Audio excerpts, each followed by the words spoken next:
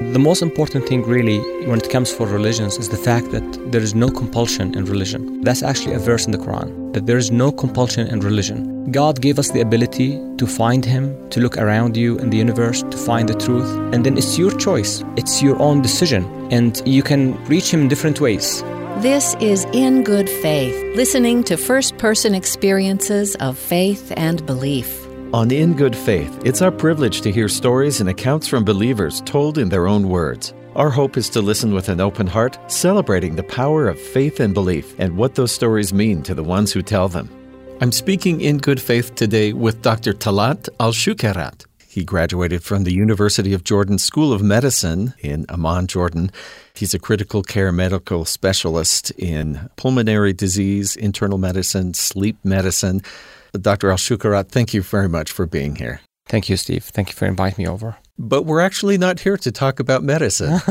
Maybe medicine for the soul. You are a leader in the local congregation, a Muslim congregation here in town. You obviously went to medical school. You weren't studying to become an imam. How did you become a leader once you got here to the U.S.? I think it's kind of interesting how this kind of evolved. I did not really go through any official training to become an imam. Imam really is a term that refers to whomever is leading the prayer. And you may get often, to ask to give talks or to lead the sermon and so on. So when I came to Utah, I started going to the prayer place, which was in Orem, the small community we have. I was asked to lead the prayer sometimes because I recite the Quran very well, and just really volunteered. And eventually, it's more of a volunteer job, really. No one is willing to do this, so I actually do that. In bigger communities, an imam is actually a job. You'll be the one who's taking care of the mosque. You often get paid by the government to live next to the mosque, and your family probably will be living with you and so on. But I can't really call myself an imam who's actually had the training to kind of do what I'm doing right now. But I'm self-educated when it comes for a lot of the things. And I read a lot about the faith. I'm interested in theology as well. I'm very spiritual.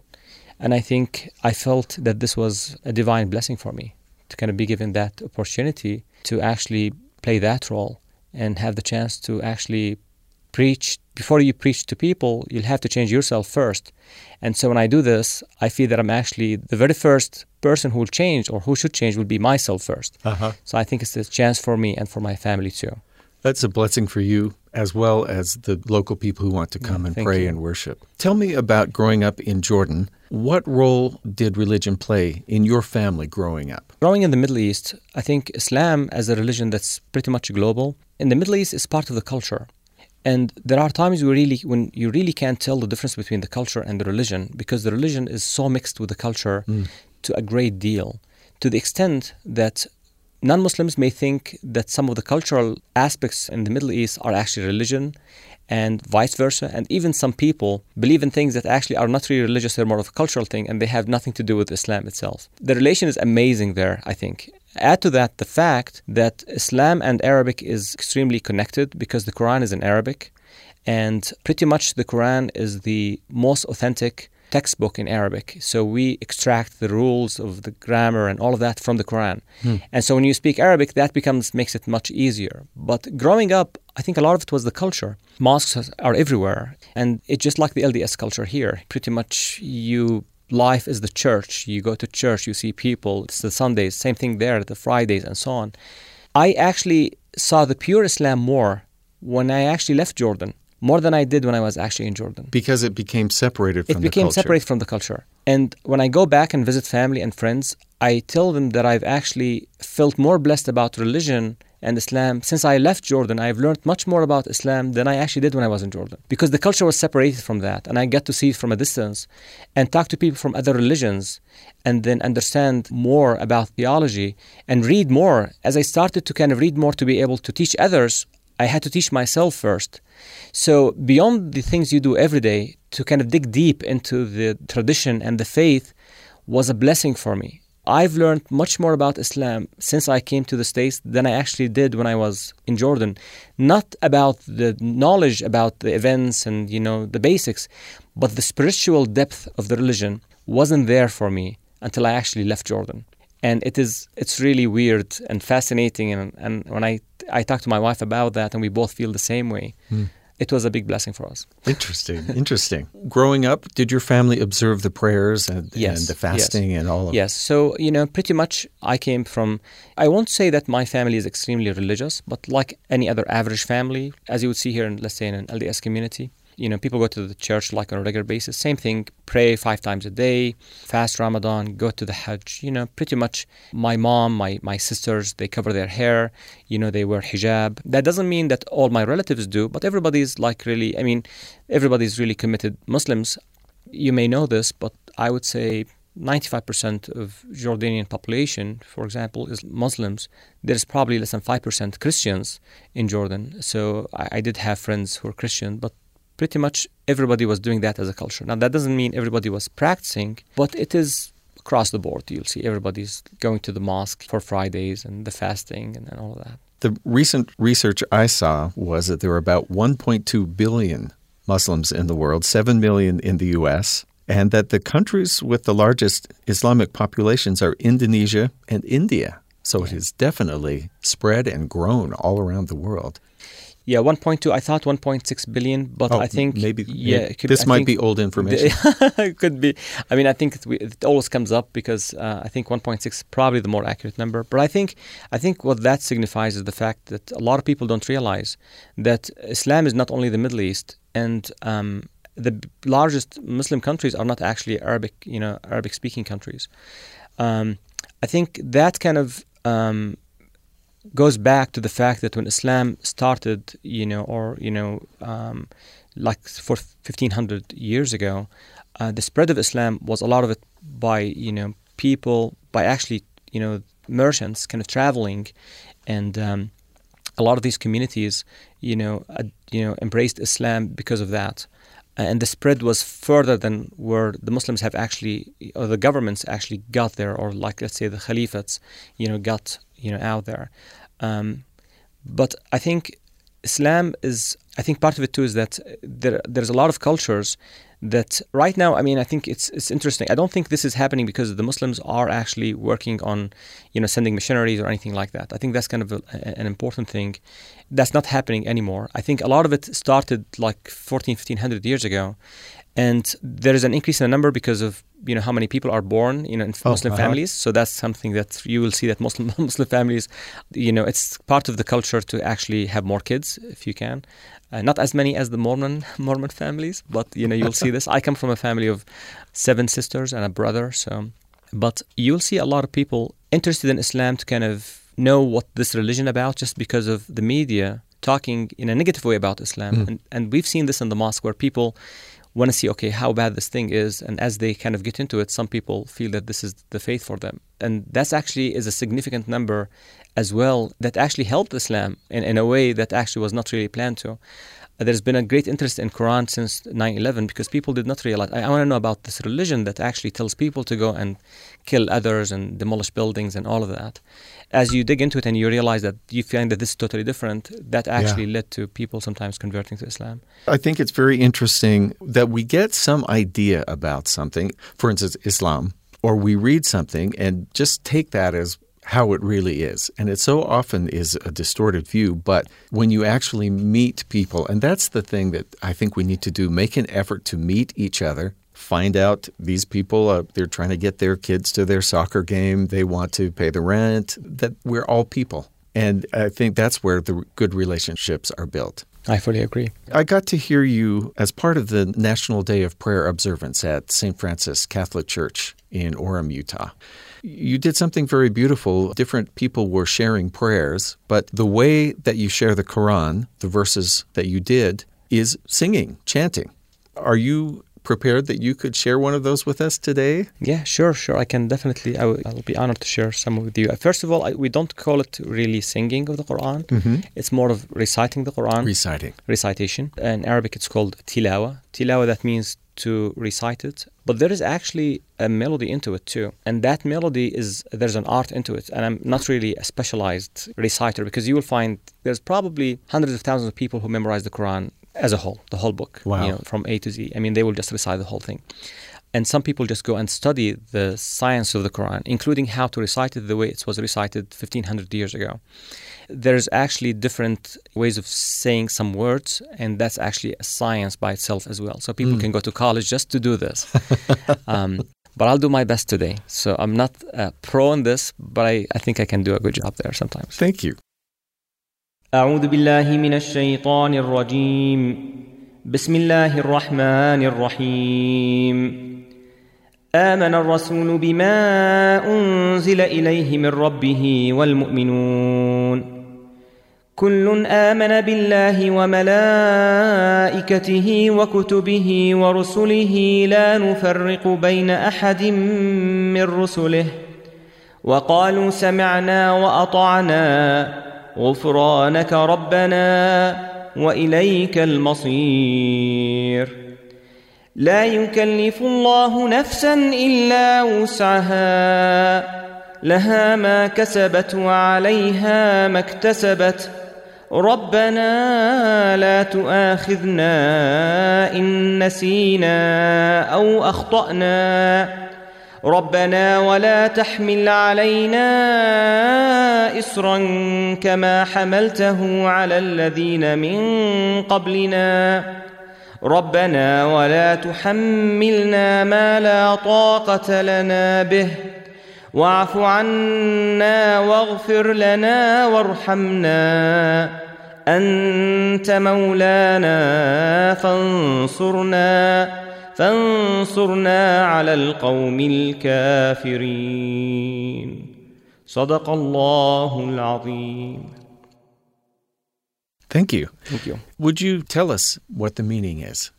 So these verses are translated as such, and I'm taking it from a translation of an English copy of the Quran by Abdul Halim, and it's a version that you can actually buy on the Amazon too. So the verses say, "The messenger believes in what has been sent down to him from his Lord, as do the faithful. They all believe in God, His angels, His scriptures, and His messengers. We take no distinction between any of His messengers, they say. We hear and obey. Grant us your forgiveness, our Lord. To you we all return. God does not burden any soul with more than it can bear. Each gains whatever good it has done and suffers its bad. Lord, do not take us to task if we forget or make mistakes. Lord, do not burden us as you burdened those before us. Lord, do not burden us with more than we have strength to bear. Pardon us, forgive us, and have mercy on us. You are our protector, so help us against the disbelievers." And this would be when we go for a daily prayer or for Friday prayers. Is that Jummah? Jummah, yes. Is that when these would be recited? So not necessarily. So when we pray, what we call as a prayer is essentially a set things that you should do and a specific amount of the Quran that you'll have to recite. The prayer that I would say in the Christian denomination, we call it a supplication. So these are supplications that we do all the time. You know, we can do at any time, and you can do it all the time too. But a prayer in Islam is it's very set, meaning there's 5 of them, there's a set time for them, and there's a specific amount of rak'ahs, which is how many times you're standing and then kneeling.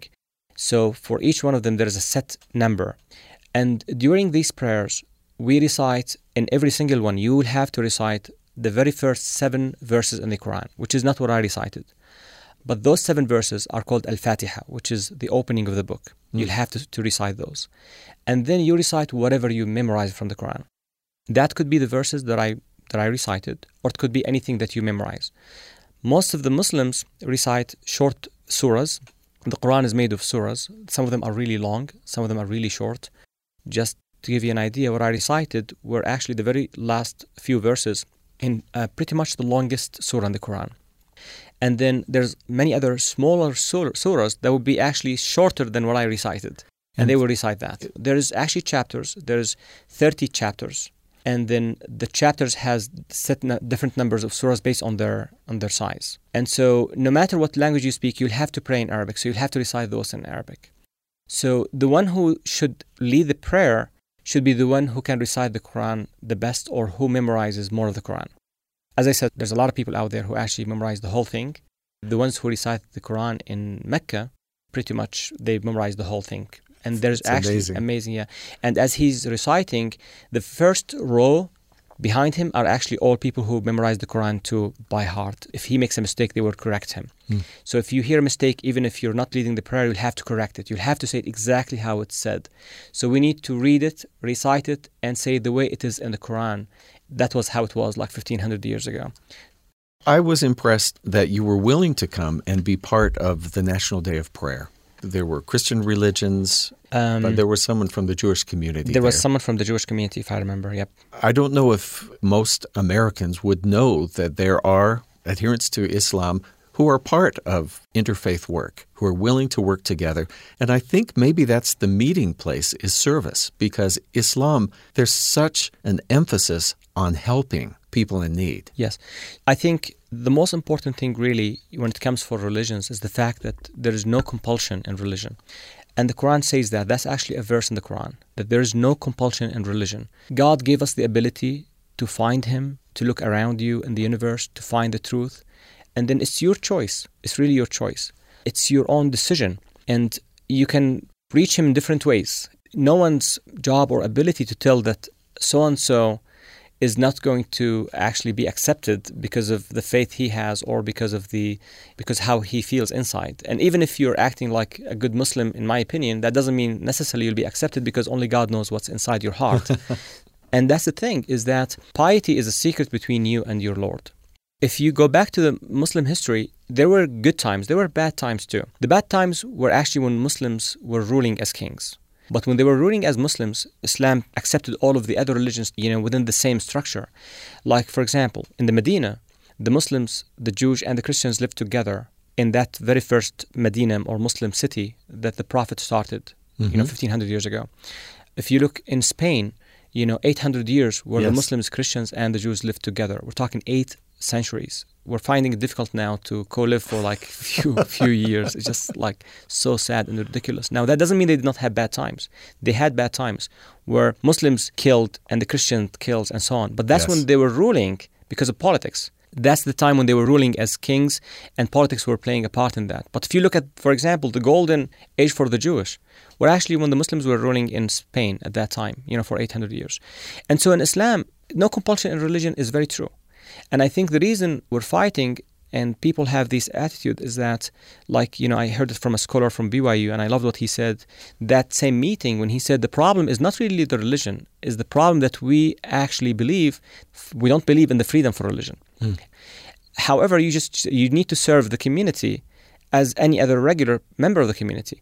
Like when the second Khalifa one time was walking in the streets of the Medina, he found like an older Jewish gentleman, man sitting, and he was asking for help. And he goes, "Don't you have people to spend on you?" He said, "No." He said, "Well, we used you when you were young, and we did not take care of you when you're old." So he ordered, at that time it's called Baytul Mal, which is basically the treasury, to actually start paying him a subsidy every month because he was part of the community. And he started the very first social security. His name is Umar bil Khattab. That was the second Khalifa. And I don't believe that any other religion tells you to go and actually kill people or force them to embrace that religion. Because a religion is something you embrace because you believe in it. You feel it in your heart. I'm wondering if I could go back to something you said that was very interesting to me.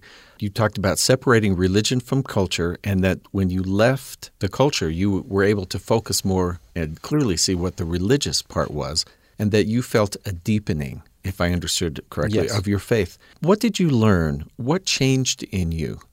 So really, the change was big for me because I started to kind of look more for answers that would be raised by questions that actually a lot of people would ask me, being not Muslims and being from a different culture. And as I know more, I started to kind of have more love and more passion toward the faith than I did before. I felt that there is a role for me to actually do in life that I did not have before, or a chance for me to kind of, when people ask me, I know what to answer, and I need to find the answers too.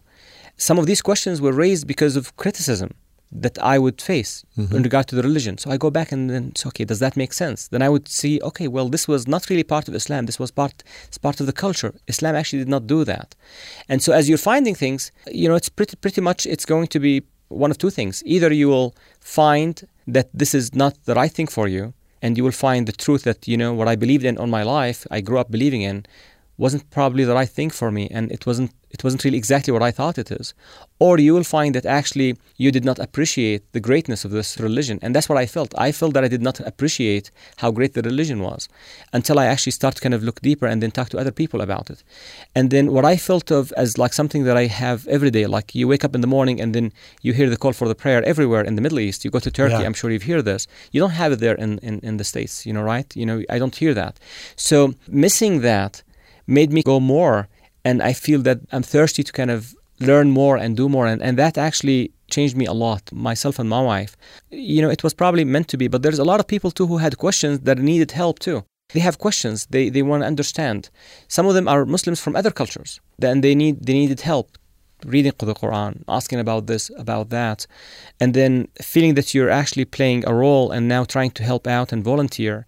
It really changed me from the inside. But meeting people from other faiths too was really important too, because you will see what other religions have in common with Islam and how we're different. And you'd realize that, it just doesn't really matter. We believe in God. They probably perceive him differently at times than we do, or it could be that they reach him in a different way. But, they love their religions and they're good people, and doesn't really matter. Because there's quite a few people who are Muslims, but they're not good people because they have not really made the religion control and affect their actions. Their actions, they've segregated their lives. They believe in their heart with one thing, but what they do with their hands and what they do physically is totally different from what their heart should be telling them. And that doesn't change. That I think in that situation you're worse than someone who's atheist or who doesn't have a religion, because it doesn't really matter then, in my opinion. I think it's interesting that as a doctor, you're already helping people physically and emotionally in a lot of ways, but I admire that you're also making time for spiritual service for those of the congregation here locally who need that. No, thank you. Are there particular things that maybe a verse or a surah that gives you strength at a particular time or has become a favorite that you could tell me about? Oh, there's quite a few verses for different times that I feel. One of the verses, let's say in times of like really tough times when life brings an ordeal, one of the verses in the Quran, it says, وَالَّذِينَ إِذَا أَصَابَتْهُمْ مُصِيبَةٌ قَالُوا إِنَّا لِلَّهِ وَإِنَّا إِلَيْهِ رَاجِعُونَ. That means the believers, when an ordeal happens to them, they will say, إِنَّا لِلَّهِ وَإِنَّا إِلَيْهِ رَاجِعُونَ. That means we're for God and we will be back to Him and we'll go back to Him. And that verse is really important because it just reminds you that no matter how bad it can be, this is not the biggest disaster that you can ever have in life. And this life the whole thing is not eternal. It's just like a short journey, and you'll be leaving here in no matter, even if you lived for 50, 100 years, I don't know, it just doesn't really matter. It feels that it's a short journey. We came from heaven and we're destined back for heaven. This kind of life is a trial. Some of the scholars used to say that if something bad happens to you in life, you should always remember, if it's not something that's affecting your faith, because that's probably the biggest disaster in life, that you feel that you found the truth and now you're not embracing it anymore.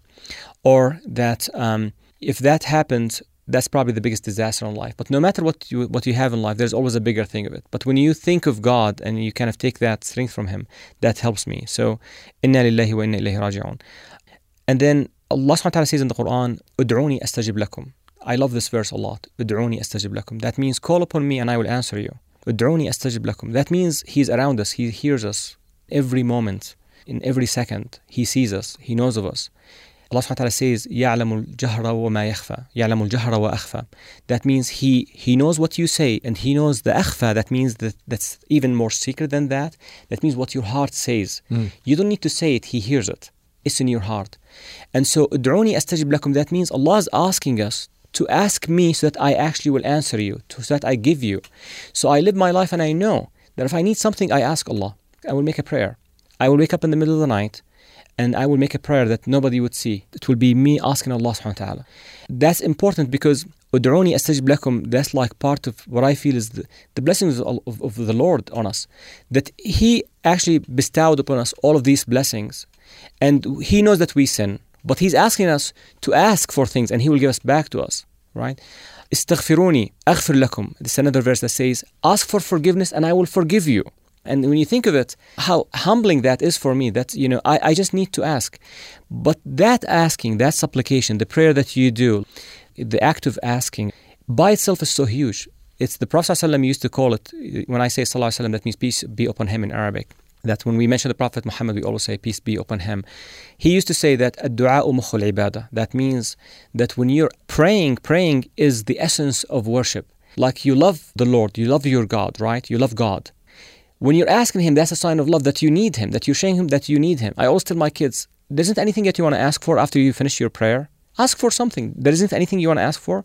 Just ask for it. And so in times of need, I find that these verses are really soothing and very important. But there's a lot of them. What I love about my religion is the fact that I'm connected with God all the time. Like the 5 prayers, no matter what I'm doing, in my clinic, after the clinic, I will just go close the room and I will just do my prayer. It takes 2-3 minutes in the middle of everyone. But I tell myself I need to do it right. Because that doesn't mean if I'm doing it, it's accepted. I'll have to, for 30 seconds, to distract, and I'm sure you probably do the same thing when you do your prayer. Distract yourself from everything around you, from whatever life is bringing. And for 30 seconds say, okay, I am in this minute between the hands of God, and I'm actually dedicating those minutes for Him. And I'm doing it feeling that I'm actually praying in between His hands, as if I'm actually in front of Him. And that day's been bad. That's the time for me to ask that God, please help me. Help my family. Help me, take care of my patients. I sometimes pray for my patients. Like I've had a bad day and some of the patients are not doing well. May God cure them. May God give cure through me, Or on the other hand, something good happened to me. That's a time to pray too. That's another verse that I love. And that verse says, Ushkuruni azidkum. I'm going to try to kind of say it correctly. لَإِن شَكَرْتُمْ لَأَزِيدَنَّكُمْ لَإِن شَكَرْتُمْ لَأَزِيدَنَّكُمْ. That means, if you thank me, I will give you more. And that's an important thing. A lot of the time we feel happy about things in life, really big things in life. But we forget to thank the one who gave them to us. We forget that God has bestowed these blessings on us. There's 2 meanings to that. The first thing is literally that, if something really happened, I will go and I will do a prayer. And I will just do sujood, like where I kneel down and I will actually do my prayer, right? But at the same time, to thank Him, you should make sure that you're using it for good purpose and not to commit a sin through that blessing. And to remember that, like I got a new car and I love my car. Always be grateful so that you can thank Him, so that you feel that you're actually thanking God.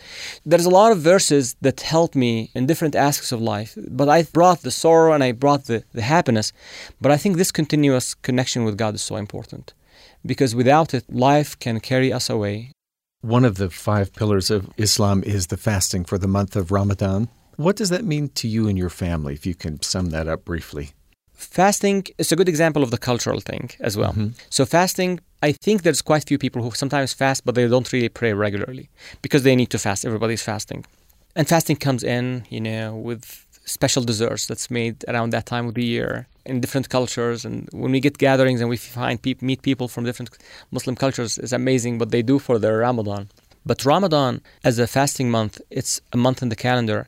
To me, it's the best time of the year for me to renew myself. I feel that I've changed a lot during the year, and I need that rehab month to change me, to kind of help me get better. When you don't eat for or drink for 30 days in a row and then for only a few hours you have the time to do that. And when you're fasting, you can't really make a sin because otherwise it's going to ruin your fasting. You'll have to keep your gaze low. You'll have to do your work right. You can't lie. You can't cheat. You can't backbite. You have to talk very little.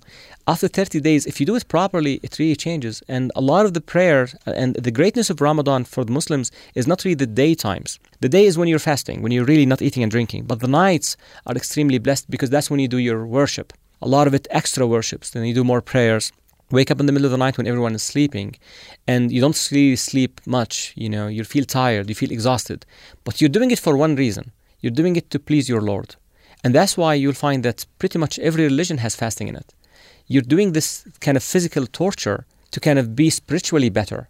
And you'll find that the Jews do fasting. In fact, we share a few days with them that we fast the same occasions they do. Pretty much every Christian denomination do fasting, right? But Ramadan is a rehab month. And the hard part is hoping that what you do in a worship is going to be accepted or not. I think that's kind of the thing that a lot of people don't think about. Like you do the good deed. You go to the mosque, you fast the month, you go to the pilgrimage, you go to church, you go and help people. But the question is, did God accept that deed or not? So one of the things that are really important after Ramadan, as a sign that your Ramadan was accepted, that you need to change. If there was not a change after Ramadan, then your Ramadan wasn't really probably accepted, because it hasn't changed you. A bad habit that you stopped doing could be smoking, could be drinking alcohol, could be watching porno. I don't know, because all of that will ruin your fast, right? And if that doesn't really change, then that means you're fasting. All of that work is gone. And fasting is special because only God knows whether you're fasting or not. Because people can see you not eating for a few minutes, but you go back home and you can eat whatever you want to do, right? You can cheat. So fasting is an extremely special. And I'm going to bring that up. But the verse that I mentioned, Ud'uni astajib lakum, the order of that verse in the Quran is exactly after the very first the verses that actually revealed to impose siyam or fasting. The very first verse after that was actually Ud'uni astajib lakum. That means ask me, pray to me, and I will answer you. I will give you back. And which tells that fasting is a good time to pray. So if you want to ask for something in life, Steve, fast, and then make your prayers while you're fasting. That probably brings you closer to God. At least that's what I believe in, and that's what the Quran says. I'm speaking today with Dr. Talat Al-Shukarat, who is also a leader in the local Muslim congregation. Thank you so much for speaking with me in good faith. Thank you, Steve. Thank you so much for inviting me over. Thanks for tuning in to In Good Faith. That's our time for today, and thank you to our guest, Dr. Talat Al-Shukarat, for generously sharing his stories and his faith. Email us at ingoodfaith@byu.edu. Our Twitter is @ingoodfaithbyu. In Good Faith is a production of BYU Radio. I'm Stephen Kapp Perry. I hope you join me again soon, right here in Good Faith.